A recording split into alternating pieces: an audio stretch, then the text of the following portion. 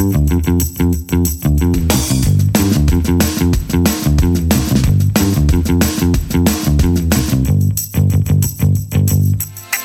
to Weekly Grooves. My name is Tim Houlihan. And I'm Kurt Nelson. Each week, Weekly Grooves picks a current article or news topic and we examine it through a behavioral science lens. We dig in deep to help you understand the psychology behind the headline. Yeah, the specific topic is current, but we like to think that the insights are timeless. Well, this week, the topic is definitely timely. Yes, it is. Timely and informative. Or should I say misinformative? Okay, so authors Cheryl Gay Stolberg and Noah Weiland of the New York Times wrote an article titled, "Study Finds Single Largest Driver of Coronavirus Misinformation, Trump."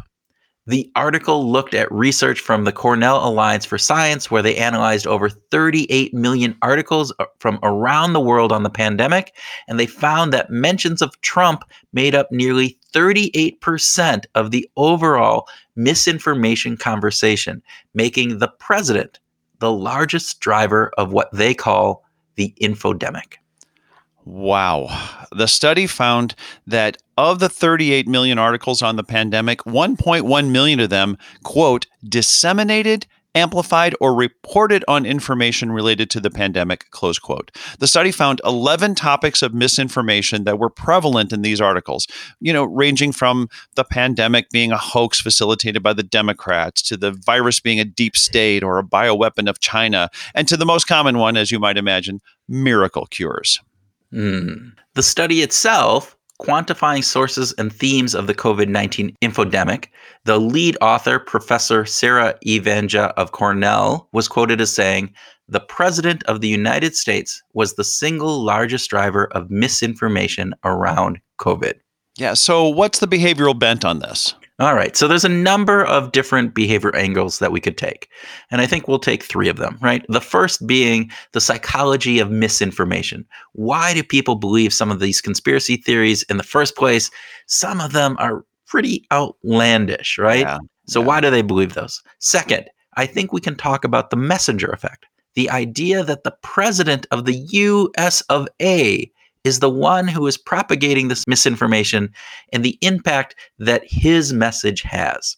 And finally, we could talk about the psychology behind why Donald Trump is doing this. Is it just based on his intuitive nature, or is there some potentially a larger strategy or some nefarious reason behind this? Does that sound good, Tim? Yeah, actually, that sounds great to me. So let's start with some of the psychology of conspiracy theories, Kurt. All right. So let's define conspiracy theory. So Gortzel in 1994 gave this definition. It says, explanations for important events that involve secret plots by powerful and malicious groups. So this idea that there are these important events, i.e. coronavirus, that are involved in secret plots or various different things. And when we think about that, we actually, on our sister podcast, Behavioral Grooves, we interviewed Eric Oliver, who talked and does a lot of research on conspiracy theories. And with that, he said one of the main things about conspiracy theories is this concept of magical thinking. Do you want to explain that to listeners? Yeah, magical thinking, I think, is fantastic in the way that Eric Oliver talks about it. And he wraps it into intuitive thinking as well. But it's really when we draw on our emotions, our intuitive view of the world is the predominant way that we process our worldview, rather than the opposing approach would be to be more rational, to sort of think through the logic of something or the rational arguments behind something. Yeah, and I think one of the best examples he gave is he talked about his son who was scared of the monsters in the closet, and so he went in and sat with him, kind of explained to him all of these things, why there isn't a monster in the closet, and his son said, I think one of the best things in the world, which kind of highlights this, which is he said, "Dad, if there is no monster in the closet, then why am I still scared?"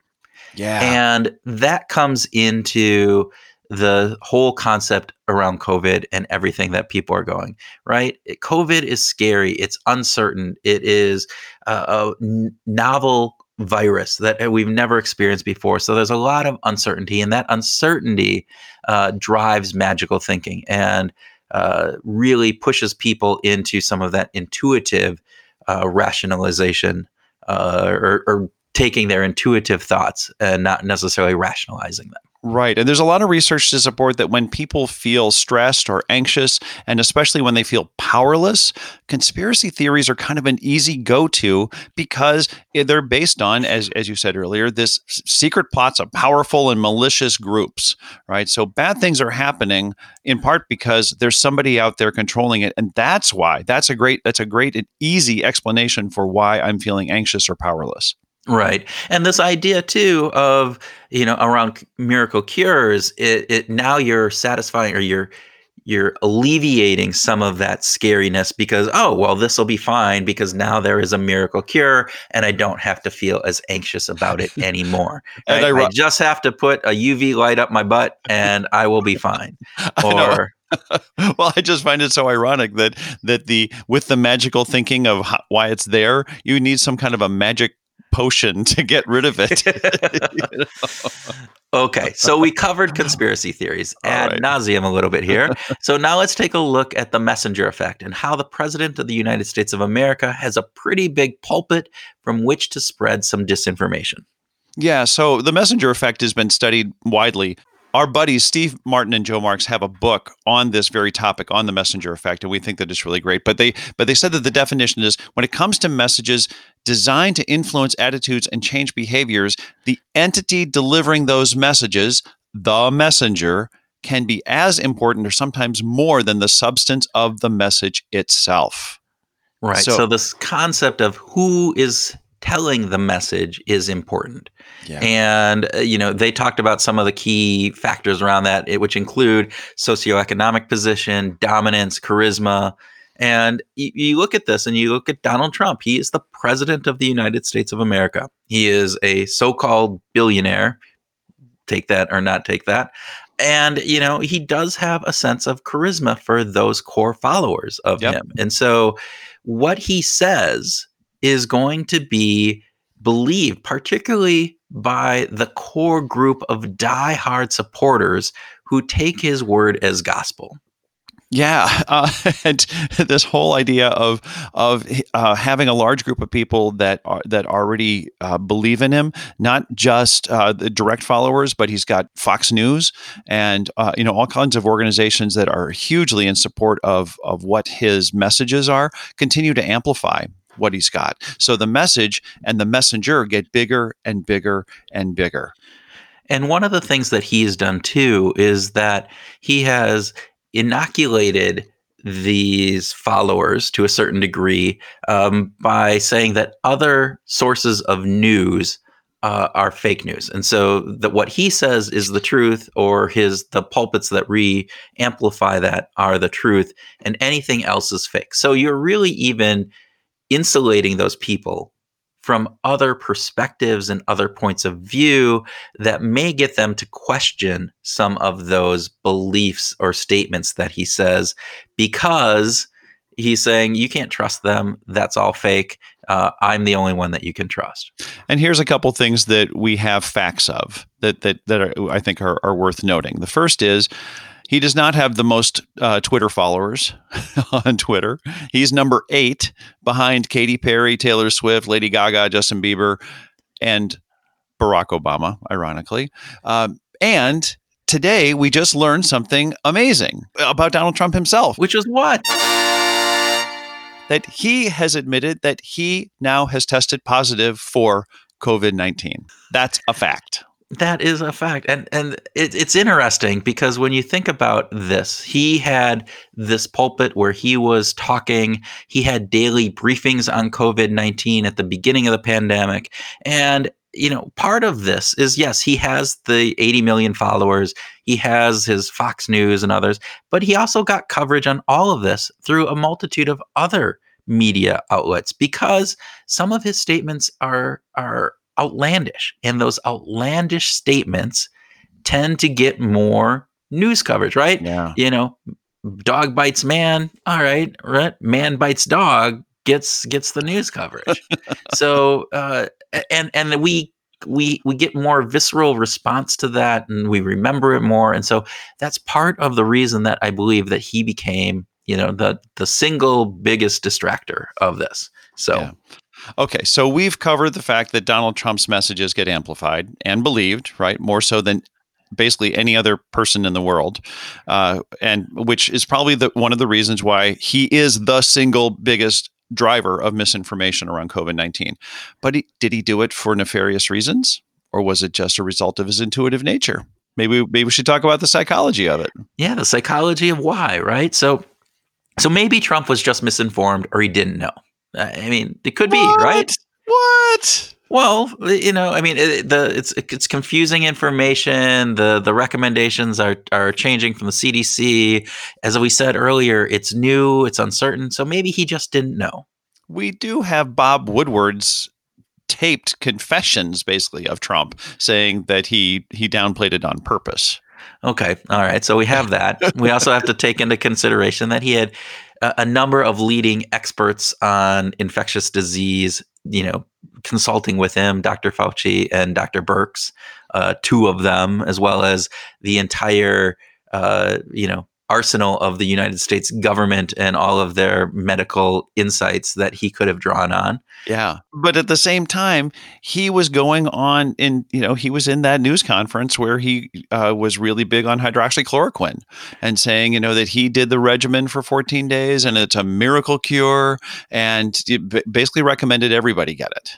Well, and so part of that. So why did he say that, right? And I know in that story he talked about that he had heard about the wonders of that drug from a news story the night before. Probably on Fox, I don't know, but he heard it about this one woman who had contacted COVID, had all these things. She started to take hydroxychloroquine. Yes, there you go, and she was miraculously, symptoms went away and she was good. And Trump has that type of personality, and many of us do, right? Where all the facts and figures don't make a difference, but that narrative, that story, those are things you can latch onto. Particularly, he has an intuitive nature that, our conversation, we talked with Eric Oliver, who does a lot of this, and he was talking about that intuitive nature that Trump has. But there are other things. He touted Oleander and being from Minnesota, the founder of My Pillow, who's a big Trump supporter, was one who pushed this, and so he got that information from him. He also talked about disinfectant and bleach and UV light and a number of different things that threw out, in which he says, "Oh, I was just being sarcastic."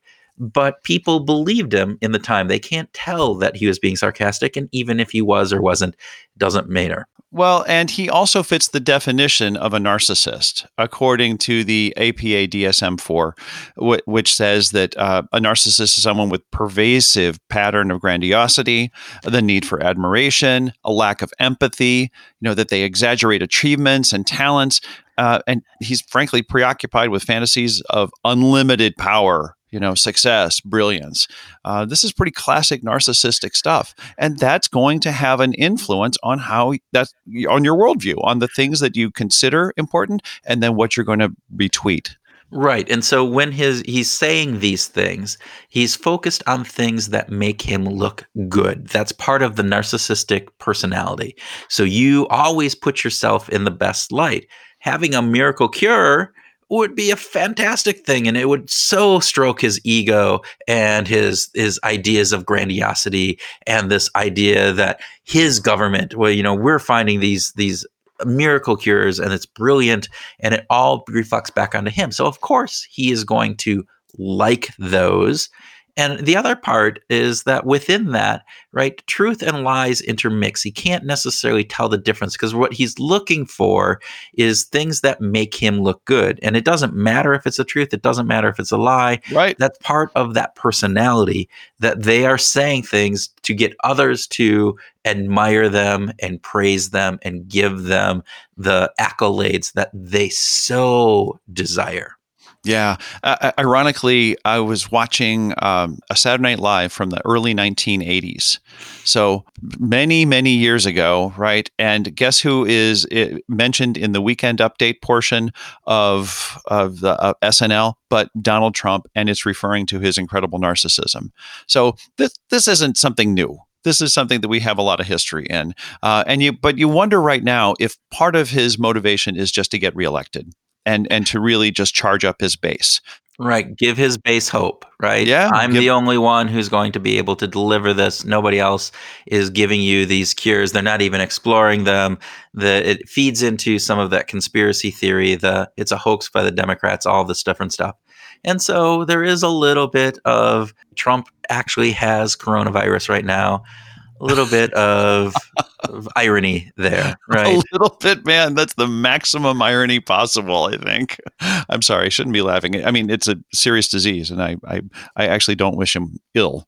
No, we don't. We do not wish him ill at all. No. But it is ironic that he's talking about this, and he does have it. And hopefully, as in most people that get this, they come out safe, and many of them don't even exhibit symptoms. And so, wish that he is the president and he's our president. So yeah. Okay, so I think we've covered all this, right? And we've touched at least on some of the most important aspects. So how about if we recap, Kurt? All right. So first, a study done by Cornell University explored over 38 million articles on the pandemic, of which 1.1 million contained misinformation. And of those, roughly 38% could be tied back to President Donald Trump. This has serious consequences for the United States, including potentially people dying from that misinformation. Yeah. And then we also explored 3 psychological factors associated with misinformation: how the conspiracy theories start and persist, and how the misinformation spreads, particularly as it relates to Donald Trump and the messenger effect. And finally, the psychology behind why President Trump spreads these falsehoods in the first place. So conspiracy theories thrive in uncertain times and around things that people feel like they don't have control over. COVID-19 fits this to a T. People who believe in magical thinking are more prone to believe conspiracy theories, but it is important to understand that while there might be nefarious actors out there, many people truly believe that these conspiracies to help make sense of their world. And so there's that component of the population. So being the president of the United States gives Donald Trump the bully pulpit to spread his ideas. I mean, he's got 80 million Twitter followers. And the news media report his words and actions. They amplify it. He has a base that is diehard, full of supporters who believe every word that he says. And this messenger effect creates a lack of critical thinking or of skepticism that could prevent any spread of incorrect information. Finally, we're not sure if Donald Trump just didn't know what he was saying was wrong, or if his narcissistic personality drove him to say these things because it satisfied his need for admiration and for his feeling of brilliance, satisfying his ego. While he had many experts around him to help him, he discounts those insights instinctually and pays more attention to people who give him praise on Twitter or on Fox News. Yeah, well, that wraps up this edition. We hope you've enjoyed the episode, and it is our pleasure to share these thoughts and ideas with you, and we hope that you enjoyed this and found it useful. If you did like it, please share it with a friend, mention us on social media, or leave us a review on Apple or whichever pod service you use. Right now, we hope you go out and find your groove this week.